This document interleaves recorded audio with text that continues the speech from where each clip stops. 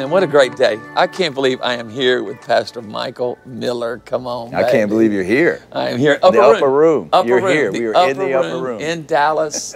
And thanks for spending some time in Unscripted. We've become friends the last year or two. And I have so enjoyed our friendship. Our bird hunt. Yeah, our bird hunt. Bird hunted. Yeah, we one bird morning. hunted. That's right. You showed me the tricks of the trade. Man. Well, I've never been. It's interesting that you and I met in a relational setting that Steve Robinson put together. And a lot of our friends were there, some new friends that were there, and we were paired to hunt, and we just felt a connection. I've so admired and so respected Upper Room and you and your wife and your team here. I like that we're sitting this way in your facility because a lot of people do go online, and you guys lead, encourage, inspire, help, pray, worship, preaching, prayer happens here. And a lot of people see it from this angle. So I think it's neat that we were able to put it like this. So thanks a lot for spending some time thanks with for coming, man. It's an honor. Well, tell us a little bit about the story. Upper Room, it was probably the most unconventional church plant. You kind of stumbled into a church plant. It began as a prayer meeting. As the crow flies from where we're at, this isn't our original building. About a mile from here, it's the homosexual district of downtown Dallas. And there was a business owner that invited me to host a prayer meeting on What were Sunday you doing nights. then? I was in the marketplace. I had just gotten married. Yeah. We were a year into marriage. We were at a crossroads in ministry. So I'll celebrate 23 years of ministry in August. Yeah. So I started in 2000. Congratulations. Thank you. 23, Michael Jordan. Come on, let's do it. Let's do it. So we started this prayer meeting thinking I was going to apply maybe to a church, or we thought maybe we'd plant a church, but that wouldn't be the neighborhood we would pick. And we had a history with prayer. And this invitation just lined up with our heart's desire. And we thought, let's start praying. We did it Passover of 2010. Okay. And I only thought we would go 7 weeks. Sure. To Pentecost. I could commit that long, and then we would maybe plant or see where the Lord would lead us. But man, there was this grace on those prayer meetings in the early days. Yeah. God started showing up, and a small group of people really bought into building community around prayer and the presence of Jesus, and things started forming. It wasn't a church. I didn't call it a church initially. It was just a prayer meeting. Yeah. But when people started moving into that area, people that lived in the suburbs really felt prompted, like God's doing something here. We want to expand the prayer hours, maybe from a night to multiple nights, or maybe morning prayer. And so we just started experimenting what community looked like around prayer in that neighborhood, and we had this building. And so I was doing marketplace during the day and then ministry at night, and just kind of piecing it together as we went. But I, for the longest time, said, no, this isn't a church plant, because I didn't want to commit to that neighborhood. It just, I'm a suburbs guy. Like, send me to the burbs. I know the problems of the burbs, but here, no strategy that we would employ to reach that community was working except prayer. That's all we needed to do, was to pray. And so, there's a lot to that, but it was initially a prayer meeting. We, of course, I get to be a part of ARC, where we plant churches, get to have a lot of conversations about different communities, the goats different cities of church planting, different things like that. And, our launch training, a lot has changed in 22 years. But the initial first lesson, first topic, first value is you've got to win the battle, fight the battle, discover the battle in prayer. First thing that's the one top. I mean, how you'll shift around a teaching, you'll move some things around. That's been the first thing we've talked about for 22 years to every single church planter that's ever kicked the tires around ARC, is win the battle, fight the battle, sustain the battle, discover the calling, all in prayer. If you were standing at a coffee shop and somebody tapped you on the shoulder and said, man, you're the prayer guy, what does it mean to pray? What would you say? I think a word like prayer is very elastic. So to define prayer was really important in the early days for me, that when I say the word prayer, my community knows what I mean. And when people in the upper room hear prayer, it's synonymous with the word relationship. Wow. So prayer is relationship. It's us being in relationship with Him.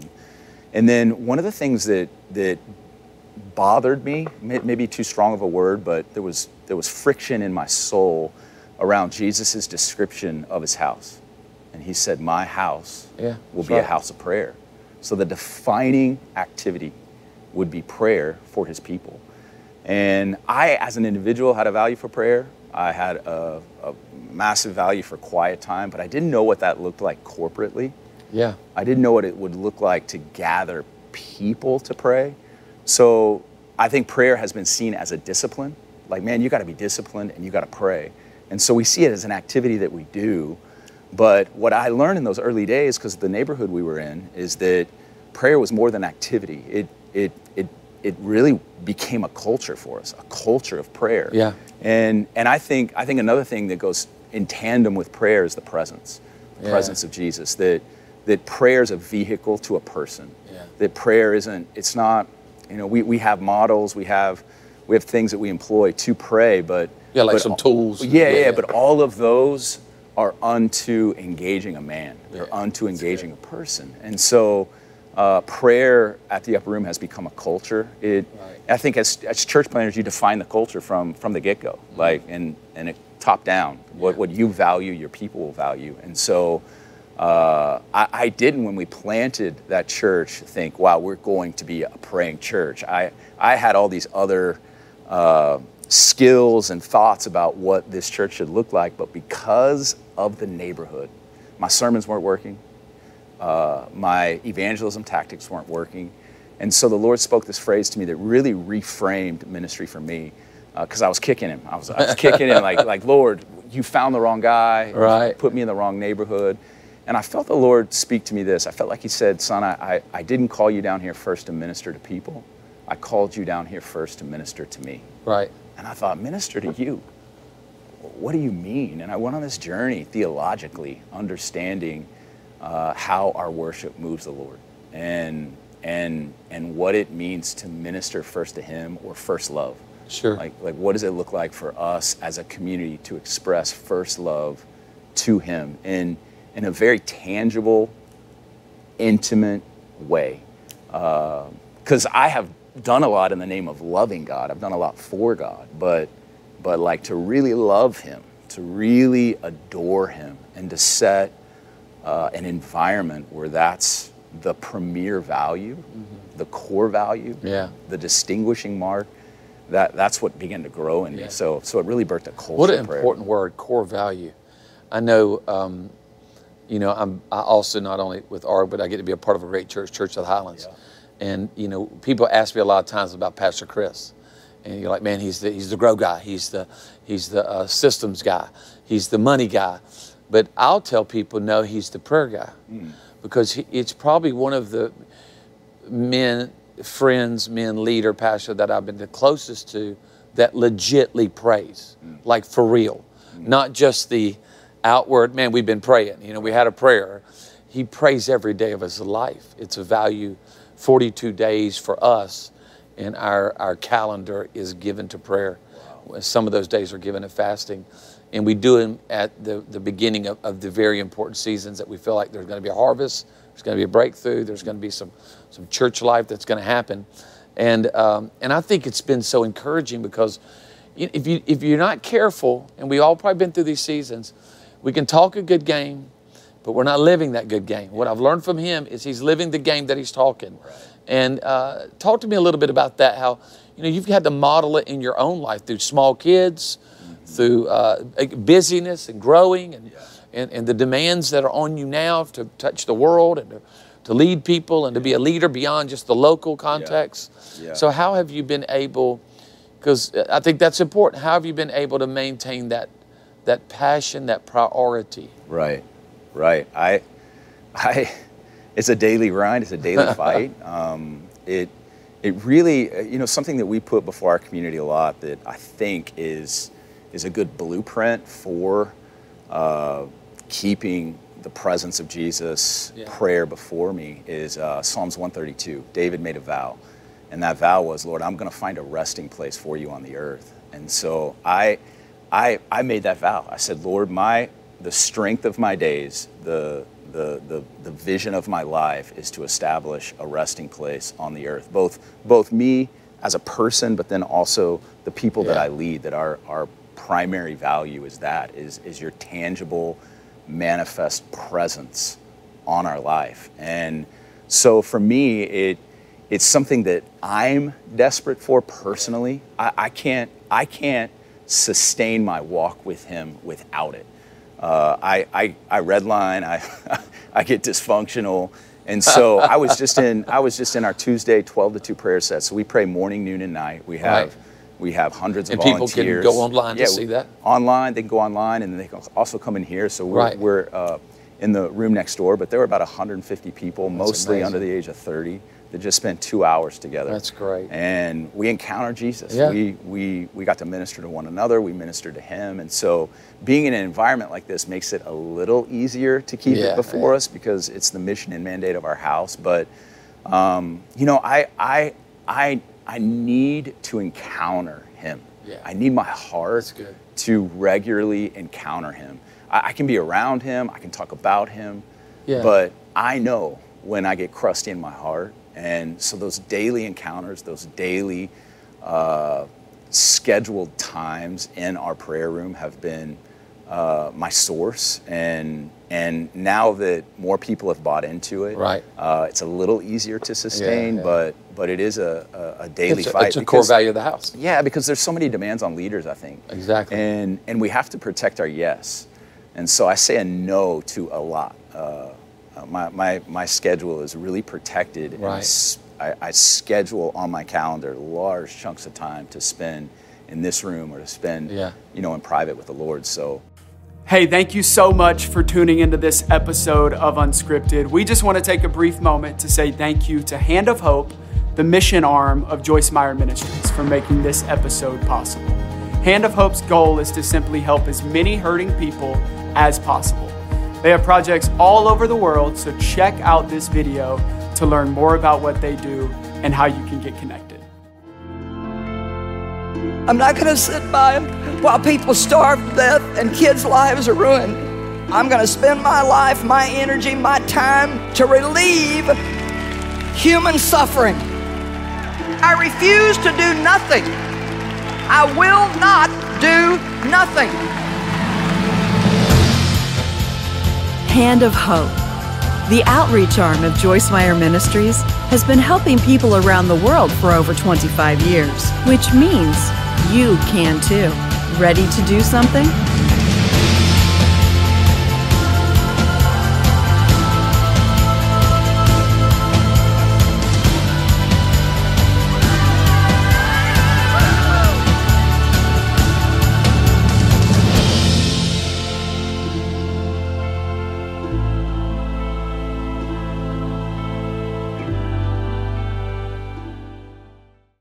How would you encourage a pastor or a planter?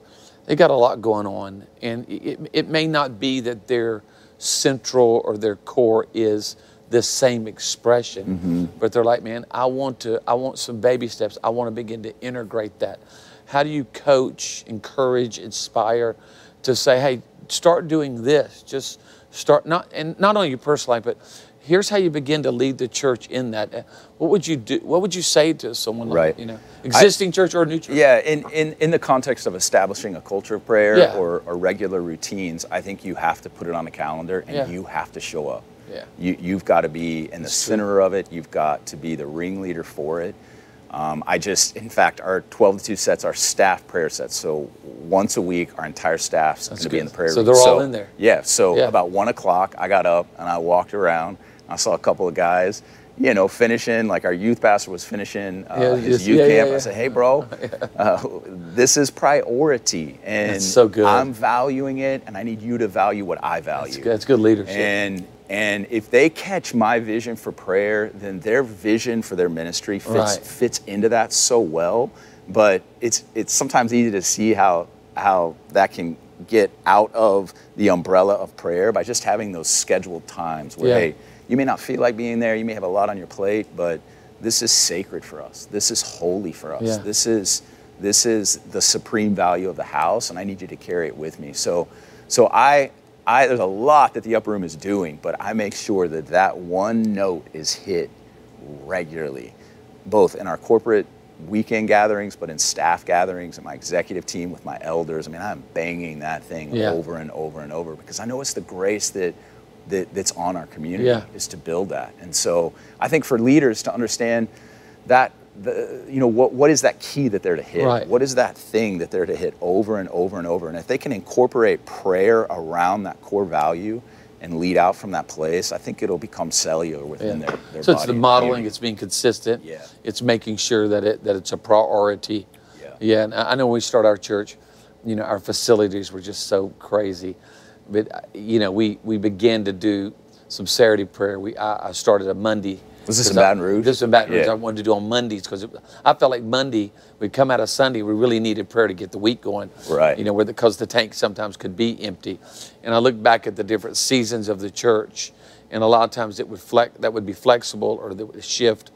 But anytime we would let it wane or let it dissipate, it didn't take long to realize the spiritual temperature in everything else was depleted. Wow. So that was a good indicator to, hey man, I need to put some fuel on that. And of course it's the indicator in your own life. Right. And but corporately. It becomes an indicator. Yeah. So let me ask you this. Because you have people that are coming from all stages, and they're kindergarten Christians or master's level. I mean, you have people walk into the prayer meetings that are lost. They don't know God. They're hurt. They're wounded. I showed up at church, didn't know nothing. I was not raised in church. I didn't have a spiritual pole where I came from this point. All of that is happening here. I mean, you're having people walk in that know nothing. And so all of that is welcomed and all of that is accommodated, obviously, because you're growing as a church and people are coming to Christ. Right. Yeah.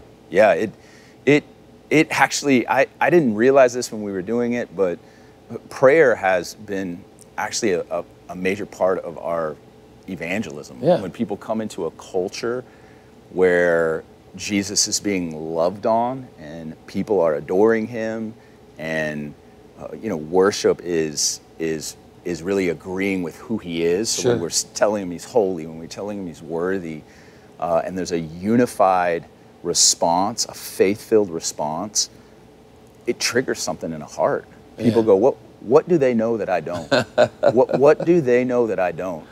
Something's missing. Yes, and I think innate to the human heart is we're in need, and when they see that expression of a love, I think it's compelling. Yeah. I think that there was a man actually that sat right here at a 12-2 set. He was a Muslim doing his MBA at SMU. He had a mutual friend.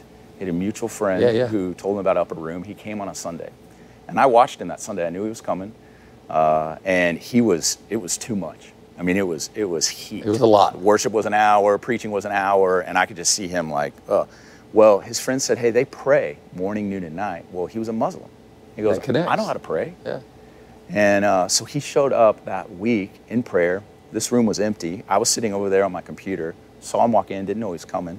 He sat down, and the team was actually in this rhythm of worshiping the Lord around him being a savior. Wow. That was what the Holy Spirit was highlighting. So they were in this flow and praying. And one of my women's pastor was the prayer leader. And the Lord started speaking to her about him. I watched her come off the stage. She began praying for him. He fell on his knees, took his jacket off. He said he felt immense heat. And he started declaring, Jesus is my Savior. Yeah. Gave his life to Jesus in a prayer meeting. Yeah, He's been attending the Upper Room. Yeah, the Lord can do it, can't he? He came looking for a wife. He thought, I want to go to a place where there's some single girls, and that's how he found out about Upper Room, but he ended up finding a Savior. It's really been a precious story for us. I remember we did an early morning prayer season in Baton Rouge, and there was a couple that came. They drove different cars, you know this story, different cars going through a divorce. And I watched them over those, I don't remember how many days, 14, 16 days, something like that. I watched them get closer in their seats. They kept moving closer. And I could call them by name. It was probably 15 years ago, but I remember, it marked my heart. And again, there was not a lot of preaching. There was not even a lot of worship. It was mainly prayer and just encounter God. Wow. And again, and people were doing it in all different ways. Yeah. You know, in their different, you know, ways of you know, that South Louisiana Catholic, and everybody trying to find God. And those last 3 days, sitting by each other, last day praying together. Wow. And you watch, and that was just the presence of God restoring, healing, doing what he can do. Because the Holy Spirit can do it. And the Holy Spirit can do it with us or without us. And we see it all the time around the world.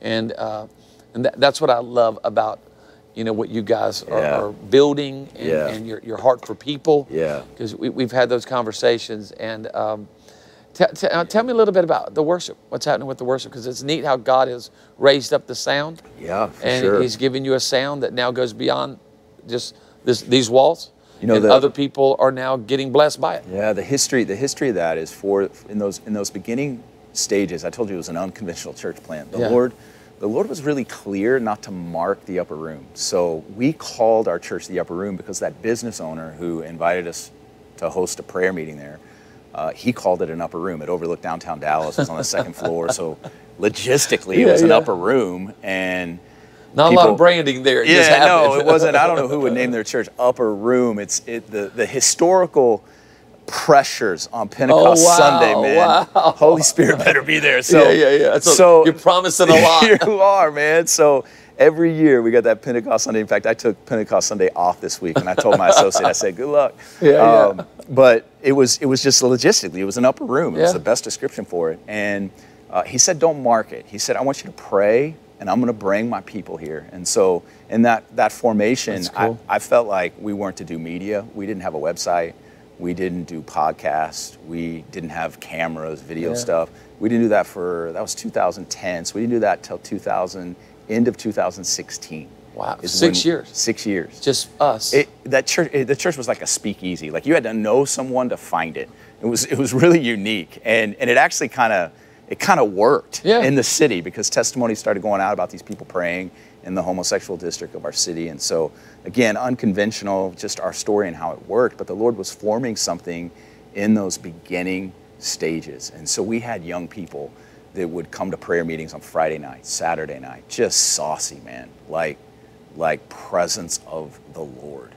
And they were learning how to host him, how to engage him, how to move with him. And at the end of 16 onto 17, I felt the Lord, he spoke to me through a friend. A friend had a word for me, which he hadn't had a lot, but he said, I felt like I saw the Lord putting an HDMI cable in his mouth.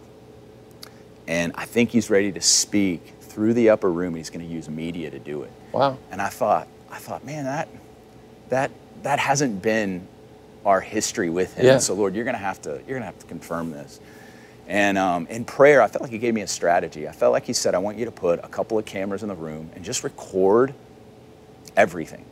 And then when there's, those saucy anointed moments, take those and put them online. And the idea was kind of an IV drip. I got you. Like drip moments. Yeah. And I was reading Eutychus. You know Eutychus? Oh, yeah. I love that story. I love that story. Young Eutychus. I love that story. He falls asleep while Paul's preaching, which gives me great hope as a preacher. He fell asleep. He falls three floors. That's right. And Paul goes down and raises him from the dead, brings him back up. They take communion, and he goes on about his day. But I felt like there were a number of Eutychuses that have fallen out of the church, the window seal of culture. So good. And I thought the strategy would reach those that have left the church, young people especially. And if we just put these moments on YouTube, we'll see what the Lord does. And to our surprise, the first and second one just went bonkers, went wild. Yeah, that's so good. And so we became the upper room. Internationally, people began to know our worship through that. But we've kept that strategy before us that probably once a quarter, we release moment albums that are just moments from our prayer room, from our weekend services, that sometimes it's spontaneous, sometimes it's songs that people will know, but the ones that have blessed us, we feel like they'll bless the church at large. And so it's been cool to see how this has been a source for the church and just refreshing to them and just a slice of our culture. God, we are the just and we will walk by faith. Lord, we move from faith to faith, hope to hope, strength to strength, Those that wait on the Lord will renew their strength in him. And we declare a fresh wind upon your people, oh God. We are your people, God. You are our shepherd. And Lord, you are tending to our hearts this morning. We are not in a hurry. We acknowledge your presence in this room and that you are tending to our hearts. Here we are, God. Tend to your garden. Tend to the hearts of your people, Lord. Where worries of this world, where concerns of this age have crept in, would you uproot those weeds? Woo, we are people of promise.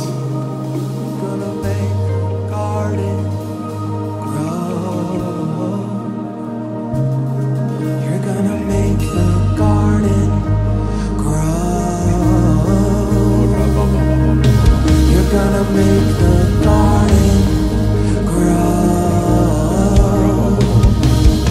You're gonna make the garden grow. Oh, we love your presence, God.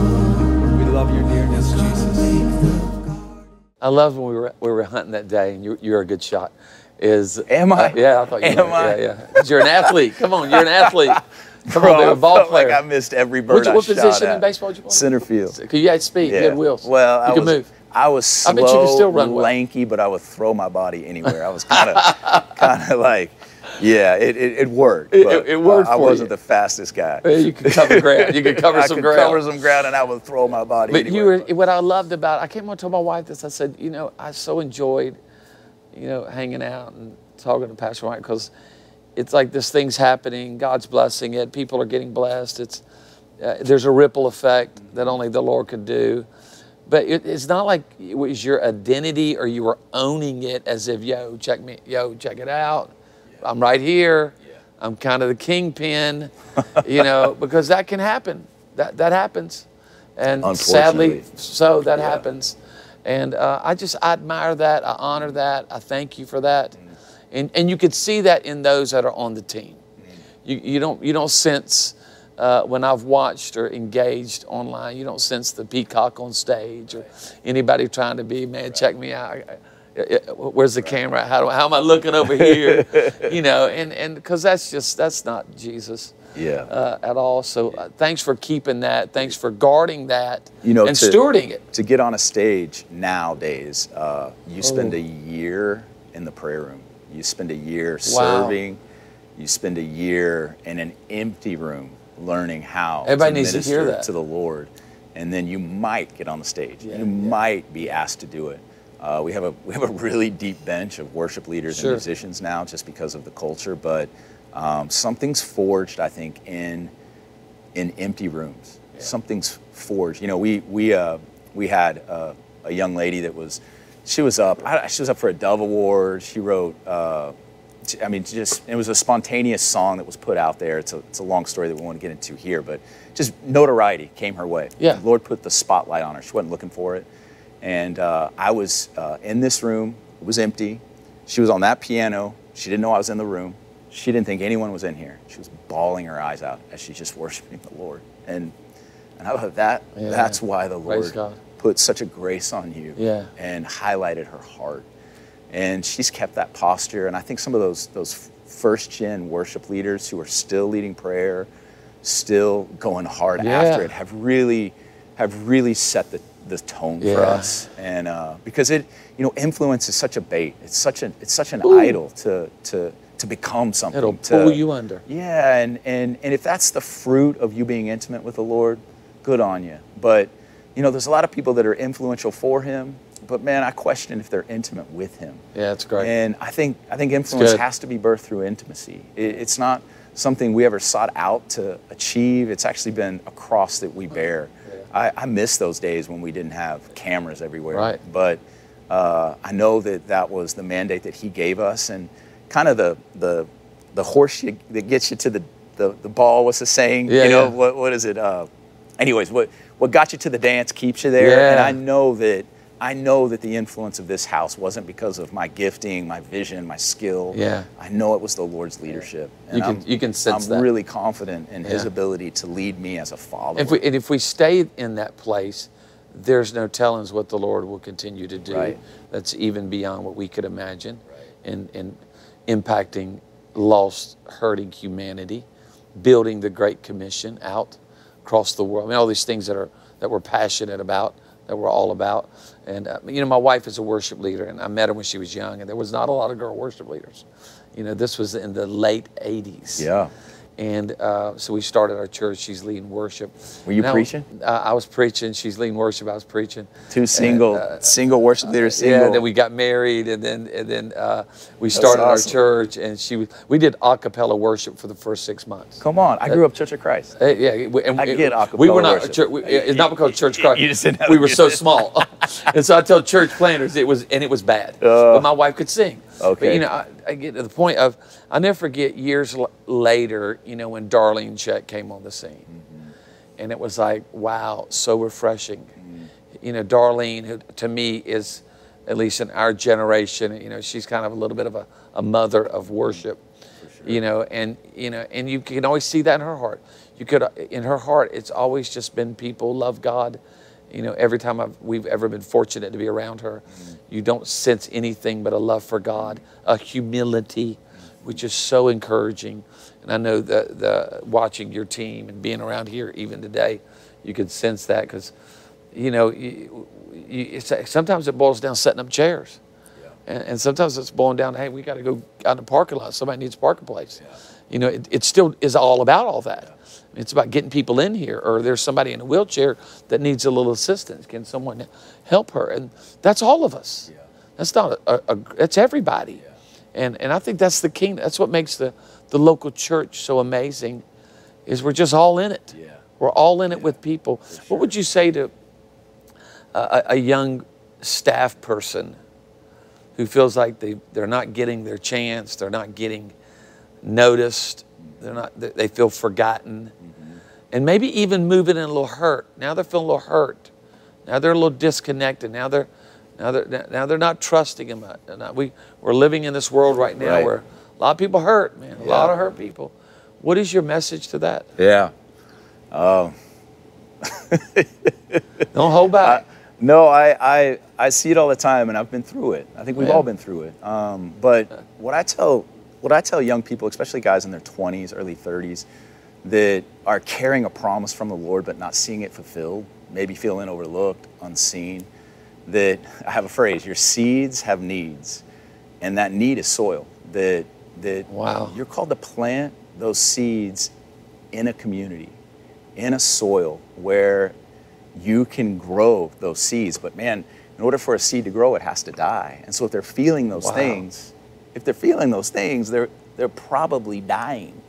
And that's a good thing. Yeah, like in my 20s, I was at a church. I got hired at a church that had it was a Church of Christ. Church stories. Church of Christ. Church of Christ. And it was actually, you were with Toby Slough recently. Yeah. So it was a part of kind of Toby's group. There was some there was some churches that came out of that, but this was probably the most conservative Church of Christ. And I had a relationship with one of the matriarchs there, and my dad was an elder in the Church of Christ, and I wanted to honor him. So I went to work at a church. It was 40 people, I think, when I started.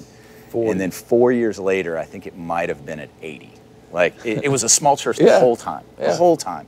And I constantly was like, Lord, do you see me? Like, do you see me? There were seasons where I was miserable. Exactly. I was just like, man, I was feeling this calling.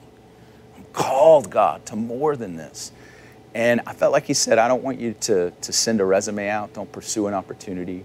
You blossom where you're planted, and I'll find you. I'll transition you. And I am so grateful for that season of death. And again, our seeds have needs, and I needed that personally.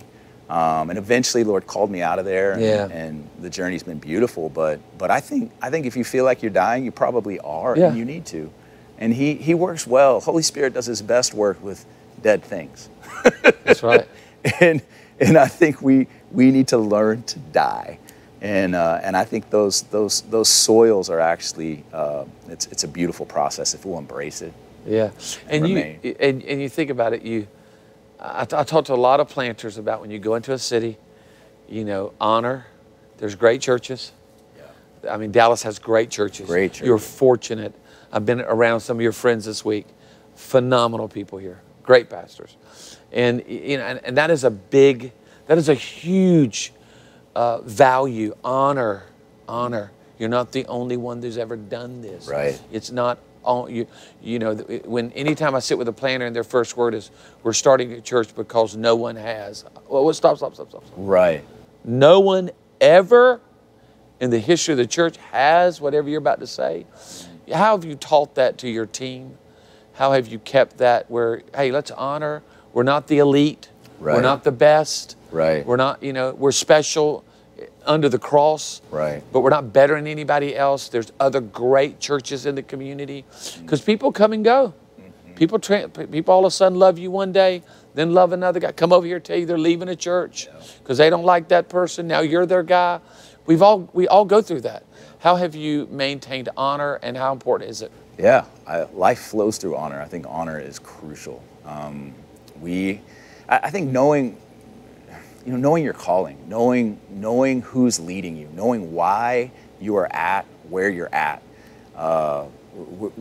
Jesus said, "Follow me, and I'll make you fishers of men." But follow me, and I think tethering ourselves to the Lord's leadership has been something I've attempted to model and communicate with our crew over and over. We have a rich kind of prophetic history is what I would call it as a community. So we talk about that a lot, about our story. To know what has made us us, it then helps us to honor other people that are unique and different and maybe have a different emphasis in the different kingdom. bent. Right. Like I just met Pastor Earl. Him and I had lunch the other day. Earl McCallum, Onika, Yes. They're in this season. We're in the same city, and we attract a lot of the same young adults, and I love what they're leading in the city. It is so different than what we have and the culture that we have. But man, I was telling Earl, there's 8 million people, I think, in the DFW area. And it's growing. And what an honor to partner with him to reach millennials and Gen Zers. And I have so much to learn from him. I was asking him 1,000 questions about how maybe I can adopt some of his skills and things he does much better than I do. And I think iron sharpens iron. So I think we need to learn from one another. We need to humble ourselves and realize, hey, we do have something to give, but we have a lot to receive. And so, I think culturally you run into that, especially in a city like Dallas where there is a lot of transfer growth. And so we ask people all the time, why'd you come here? How'd you get here? Did you exit well in your last church? You didn't? Well, you need to do that. And so honor is something I think that's when we were young, you know, somebody would come from another church, we'd be like, oh my gosh, you know, they're grown-ups. They may tithe. They actually have a car, you know, because we were just so young. And then later on, when I experienced the pain of someone leaving me and looking at me saying, this is our last Sunday, we're going somewhere else, you're not feeding us, we don't sense. It changed everything, because then every person who would come to me and say, we've left that church to come here, immediately I would begin to feel what that pastor could be feeling. And so, we begin to operate from that place and you approach it differently, you know, for what that pastor could be grieving. You know, I guess it's awareness. Trying to be aware of where you're at, what you're doing.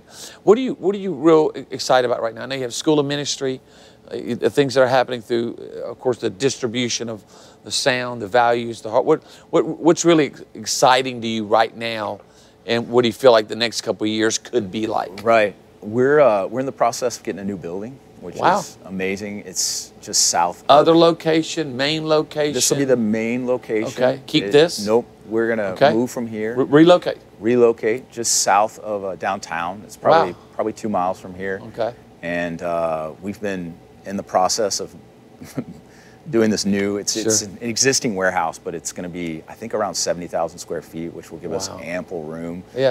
We have a space issue today, so I'm excited about the potential of reaching a demographic in our city that not a lot of, at least churches like ours, are reaching, and it's the south side of Dallas. Dallas is pretty segregated, north and south, as a lot of cities are. I really feel like it's going to be a bridge between predominantly African American, Latino community, and then North Dallas is predominantly white. So my hope is to build a table, extend a table, and see what happens. We're already fairly diverse now. we've had a significant impact on South America. Like most of my staff is Latino. Like everyone's English is a second language, and so we've done some Spanish projects, some Spanish albums that have actually been phenomenal. I don't understand any of them, but it's good. Yeah, we have my friend Marcos Brunet, who's in Argentina, just a big apostolic leader there. We've connected with him, and just seeing the footprint of our culture and DNA really impact South America. So I'm excited to see what that looks like to house it. We've started to do some Spanish initiatives, ultimately going to have a Spanish service. So really excited about the opportunity to become even more diverse just within the local context. So that's what I'm excited. Then I got my first book coming out. I haven't written a book. The Lord's been on me since 2017 about writing a book. So His House, His Presence. It's out August 22nd. So so it just came out then. August 22nd. Yeah. When this shows, it'll just come out. Yeah. Well, good. We'll make sure. How do they get a hold of that? Where do you get the resources and they want to? I know there's tell a little bit about how do people connect. Right. So our YouTube channel is a great way. We stream prayer every day. So it's live prayer sets that are happening in this room. So a lot of pastors that I know of engage that, like doing sermon prep or whatever. It just kind of sets a cool environment for them. So streaming, and then Spotify and all those. We have a lot of albums, different things like that. And then the book, I think, is going to be on Amazon. I'm not too certain. I've never done that before. What is the line of the book? Like, here's how this book helps you. Yeah, my hope is to inspire pastors maybe to think differently about the church. Yeah. I think we have been so driven by reaching people. Yeah. And I applaud that. But I think that the church primarily should be a resting place for the presence of God. That it's from that place that we reach people. And so I just want to encourage guys that we can build churches to attract Him. Yeah. To attract His presence, to attract Him, and to establish resting places. And so it's a lot of my journey and a lot of those core values that have made this that. And I think it'll encourage some, especially guys that aren't maybe in the stream that I'm in. Right, yeah. Maybe just there's some revelations, wade in the water. Tools. Yeah. I got to spend, something happened and somebody said, what would you like? I said, I'd like to spend a few minutes talking to Max Lucado, because he's wrote about a zillion books. I think everybody on the planet has read a Max Lucado book. Yeah, Church of Christ guy. Yeah, and I got to talk to him on the phone. And it was like a bucket list. I mean, it was just like, because he's so gracious and full of God. And I asked him, I said, why do you write? He said, I only write to help someone. He said, why would I write a book if it didn't help anyone for the cause of Christ? And I thought, man, that's, you don't write it to be known. You don't write it to, to try to do this and that. And I just loved his heart, about, and it's the same thing you're saying, because, and talking about that idea, I am grateful that I wish I would have been raised in church for a lot of reasons, but there's some reasons I'm glad I wasn't, because I've never had a conflict between God's presence and the move of God and at the same moment reaching lost, broken, traumatized, addicted, jacked up people. I feel no conflict in those moments, because I saw no conflict in that with Jesus. Right. It's like, Jesus was going in this direction, person calls out, he connects. I believe, as you're saying, you can have both. I believe we can have the presence of God and the presence of wounded humanity. Yeah. All in the same spot. I just see that in Christ. What do you think about that? Yeah, I think that he is the great evangelist. He's the great evangelist, and so his presence, his drawing near is unto that. So I don't think it's an either or. Yeah. But I do think that there's I have just seen us do a lot for God. Yeah. My conviction is that loving Him, Jesus was asked, what's the greatest commandment? Yeah. He said, it's to love the Lord your God. Love Him, like to love Him. And then the second is to love your neighbor. And so to me, I do see a primary commandment, to love Him. And like, I love my wife. I love her. She's not in this room. She's not here. I can tell you about me loving her. I can tell you about that me girl. loving her. Yeah, I'm gonna honor her when I'm not with her. I'm gonna do things for her. Exactly. But man, loving my wife, there's something. It looks like something. Yeah. It looks like That's something good. with her. Yeah. It looks like something with her, and I just feel at times we do a lot for him in the name of loving him. Sure. But there's a deeper call for the church in first love and loving him. Yeah, yeah. And you know, in the book of Revelation, he told what was it, the church of Philadelphia, that they lost their first love. Yeah. I haven't read it in a second, but he said this, oh, what great heights you've fallen from. True. And they had forsaken first love. Yeah. And I don't think they knew it.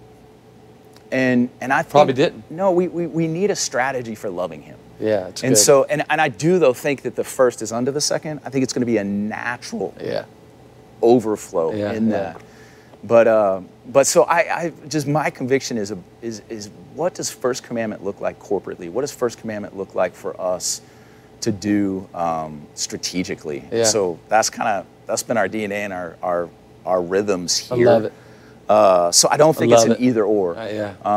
But I do feel tension in it as a pastor. I do too. Yeah, I see it. I feel tension. I feel it. I see it. I'm around it because I'm an outreach guy. So a lot of times you could sense both sides of that tension. There was a lady that I met that was at our church, and we were in a neat season. You know, not every season is a great season. That was one of the good seasons. Right, right. And God was moving. Right. And it was one of those ones you just cut on the lights and they're good church. Yeah. Things are going well. Yeah, It was easy. And she was came from a devout background, Catholic. And I could identify with that. My dad was an Italian Catholic. And I watched her soak in God's presence for a while. And I'll never forget, she came to me one day and there had been this door open for her at the radiation, where people were getting chemo and radiation. And she was walking through that a little bit. And God began, and I'll never forget what she said, the closer I get to God, the more I soak in God. She would use that expression. I'm like a sponge in here. We'd get done with church, she'd stay. She's a little short Cajun lady. And I'll never forget what she said to me. She said, the closer I get, the more full I get, the more compassion I have when I'm not here.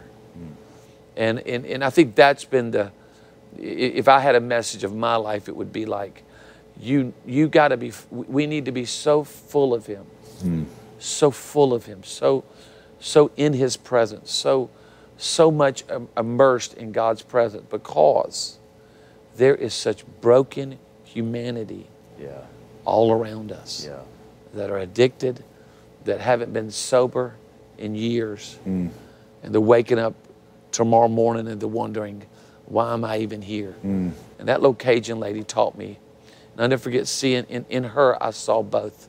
What you said, it's not either. That was probably one of the first ladies I've ever seen both in. Come on. And it moved me. And I'm her pastor. Yeah. There'd be some days I'd be like, baby, you want to lead this church? Let me go back over here. Come on. Let me go back over here and park some cars. I know those ladies. Yeah. And so it's, I guess that's why I just love the church. Yeah. I love leaders. We in those early days in Oakland, so we're in this post-Christian. People are over the conversation of Jesus. Our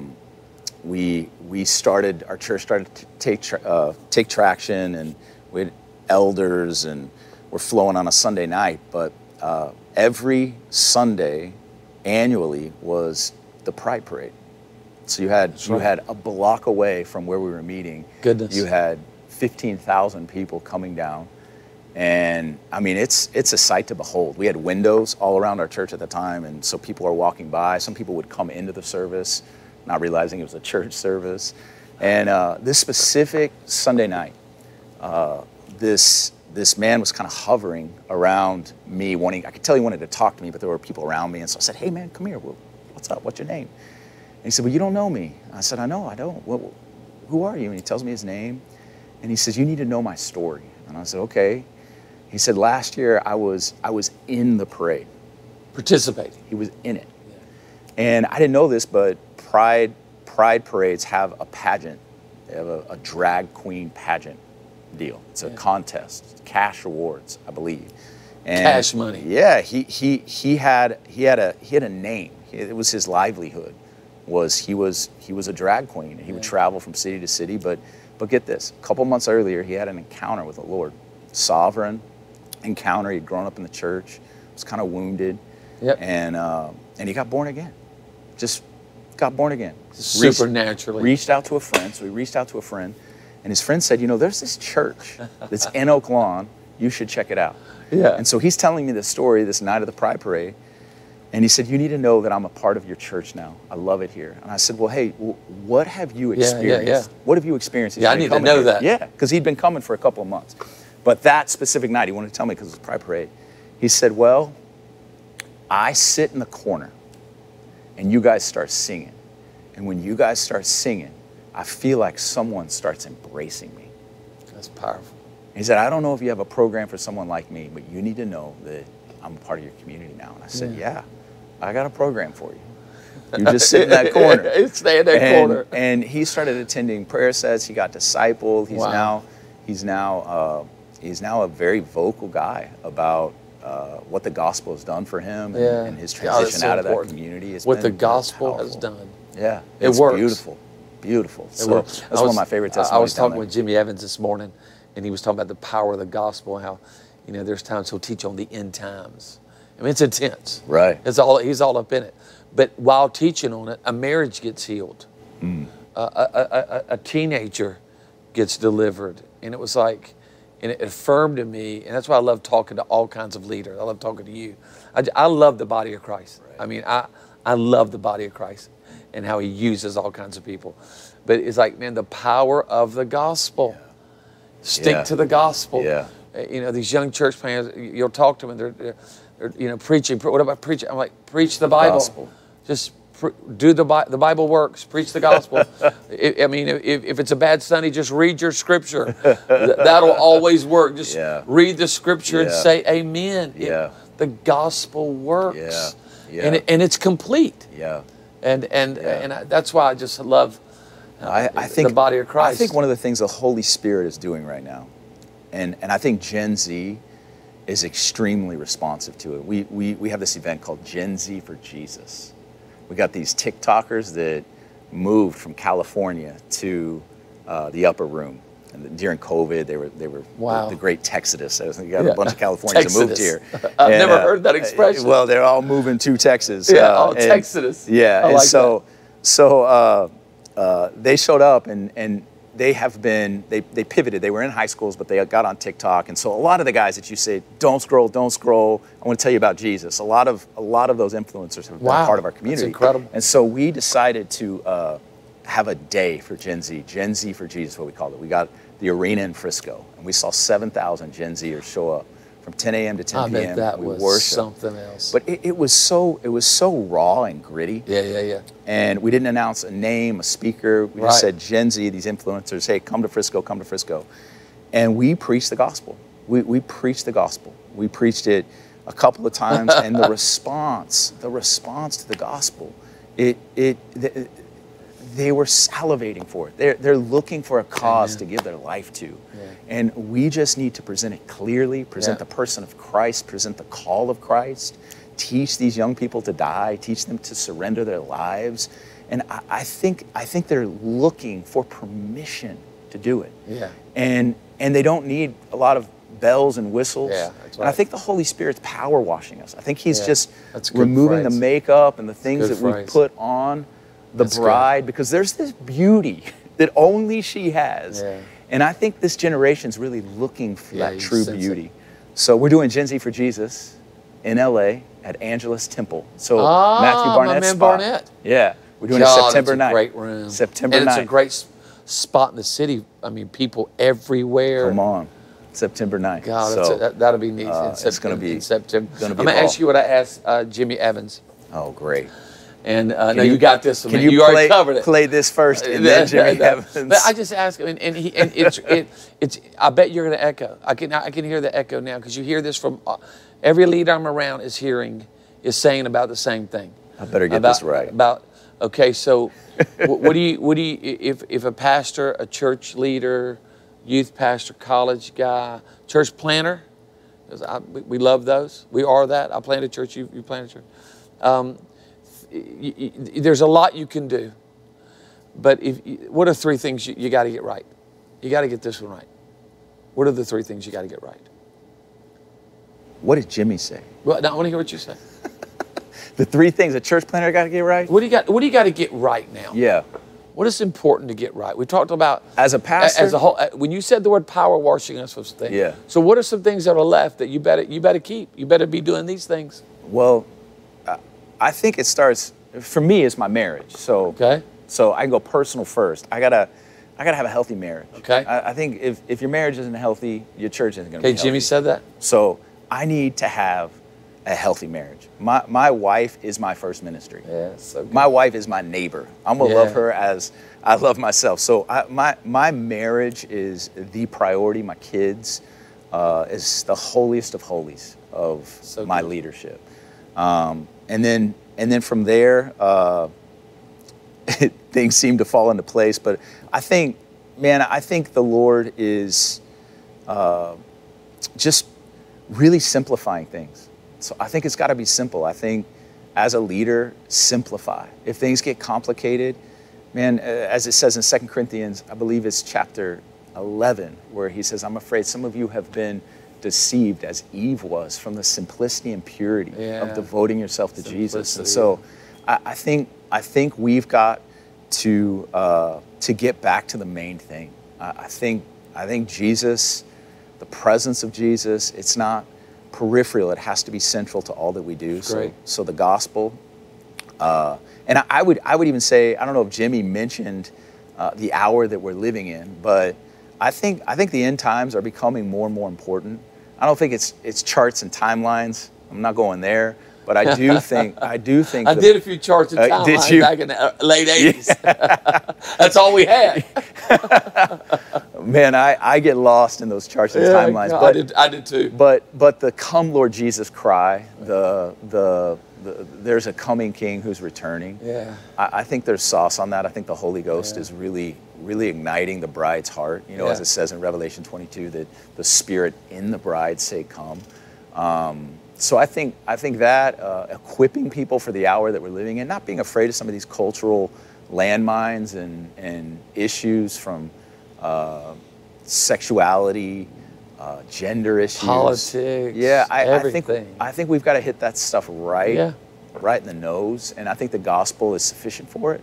Amen. So I don't know, simplify, keep your marriage integrous. You right there on it. Those times. Now tell me what Jimmy said. But I want to say something. How off I was. Even Earl and some other conversations I've had, Pastor Chris and I were talking the other day, and he was like, he said the same thing, man. It's not about more, it's about really less and him. You know, and Jimmy said marriage. You got to have your marriage right. Yeah. And he said, hey, the gospel, the Bible, power of the Holy Spirit. Need the power of the Holy Spirit. We can't have church without the Holy Spirit. Yeah. And so it's got to be the center, the Bible. You know, don't confuse people. It doesn't have to be cute. It doesn't have to be trendy. Mm-hmm. It doesn't have to be, you know, not everything has to be sticky. Mm. You know, it's just clear, simple. And then the other thing he said was the end times. He said we cannot be afraid because at the end of the day, the end times is about us meeting Jesus. Yeah. It's the hope. It's the promise. Look up. Yeah. Our redemption draws nigh. He says, so as a young pastor or as a young communicator or even a young preacher who's just now navigating those waters, don't do it with fear. Right. You know, and he says that his goal always when he teaches the end times is to leave the people comforted. Comfort each other with these words. I thought, man, that gives me courage, gives me hope that I could dive into the book of Daniel. I could unpack the book of Revelation with that thought. I think as pastors, one of the challenges right now, Jesus said in Matthew 24, describing the signs of the times, I think the times we're living in, he said many will be deceived. Many will be misled. And I think we've got to get millennials and Gen Z rooted in the biblical narrative. Amen. Because they are constantly confronted with a cultural one. And there's a war right now, the biblical narrative or the cultural narrative. Yeah. And so we need to give them a root system. What does the Bible say about some of these issues? And not be confusing about it. Be clear. Be very clear. Be very direct.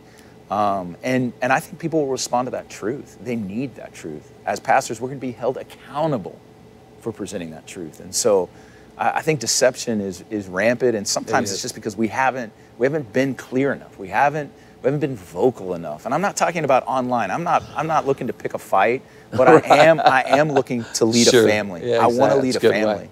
And so that's a good motive, though. It's to lead the a family, not the fight. It's to pastor. Yeah. A lot of the stuff that we say that would, get us canceled, we're not shouting that from the rooftop. Maybe we will one day, but right now I feel like I'm to shout it in this room so that this community is clear about what the Bible says about those things. So as a pastor, I really want to shepherd that crew. Yeah, there was a guy that came to our church, and I loved it. He owned a bunch of restaurants. Like I won't say the name because he owned a bunch of them in Louisiana, a bunch of them. And he had probably lived every experience you could imagine, had every toy, had everything you could want. I mean, he had the toys. He had so many toys, he'd park them in his yard. People would go by there and just go by his house slow to see all of his boats and his cars and his trucks and his toys. And he would come to our church, sit in the back. Like what you were talking about, the guy, your buddy who sat in the corner. And one day he stopped me and he said, and we had a service, and I think it was one of the times I'd preached on the end times. And again, I'm not an expert. I only know a measure of theology in this area. I'm doing my best. But I gave it all I had. I gave it everything I had. And sometimes you do that and you feel a little inadequate. It's like, man, they probably should have watched somebody else today. Maybe. But I remember he stopped me, and he was older than me, and he said, I got a lot going on. I got a lot of pain in my life. I've not lived well. He said, don't let up. Don't let up. He said, I'm not living everything you said. And I got a long way to go, but do not let up. Wow. And I thought, man, that's coming from someone who's broken, somebody who's half lost. I mean, still messed up. But he's telling me, don't back off of it. Come on. Pour it on more. Right. And what you're saying about Gen Z and the millennials, you feel that from them right now. Give me the truth. Give me the whole counsel. Let's go. Yeah. You don't sense it, man. We want less. Let's go lighter. You sense that when I'm talking to college students. I get to the old man still gets to preach to youth. It's like, man, you go all in. We have, speaking to that, our Sunday night service. So this room holds about 800. And it is wall to wall, standing room only. We have a overflow that's usually full. The service starts at 5 p.m. on a Sunday. There's a line. The line starts at 3 p.m. So there's about 200 people in line by 4 to get into this room. And that service, this last Sunday, it lasted 3.5 hours. 3.5 hours. 3.5 hours. Yeah. And they stayed. Yeah. Because they're hungry for more. That's it. They're hungry for more. Yeah. And I think we owe it to them to give them more. Yeah, we do. And so that may not translate to everyone listening, but I just think that But the principle does. They're hungry. Does. Their cultural Christianity is not going to sustain us. Yeah. Checking a box is not going to sustain us. It's not. And it really never has, if you think about it. When you go through the storm, you go through the pain, your family falls apart, it's exposed quickly. Something happens, you get a bad report, it doesn't. It better be real and have the roots. But man, I appreciate it.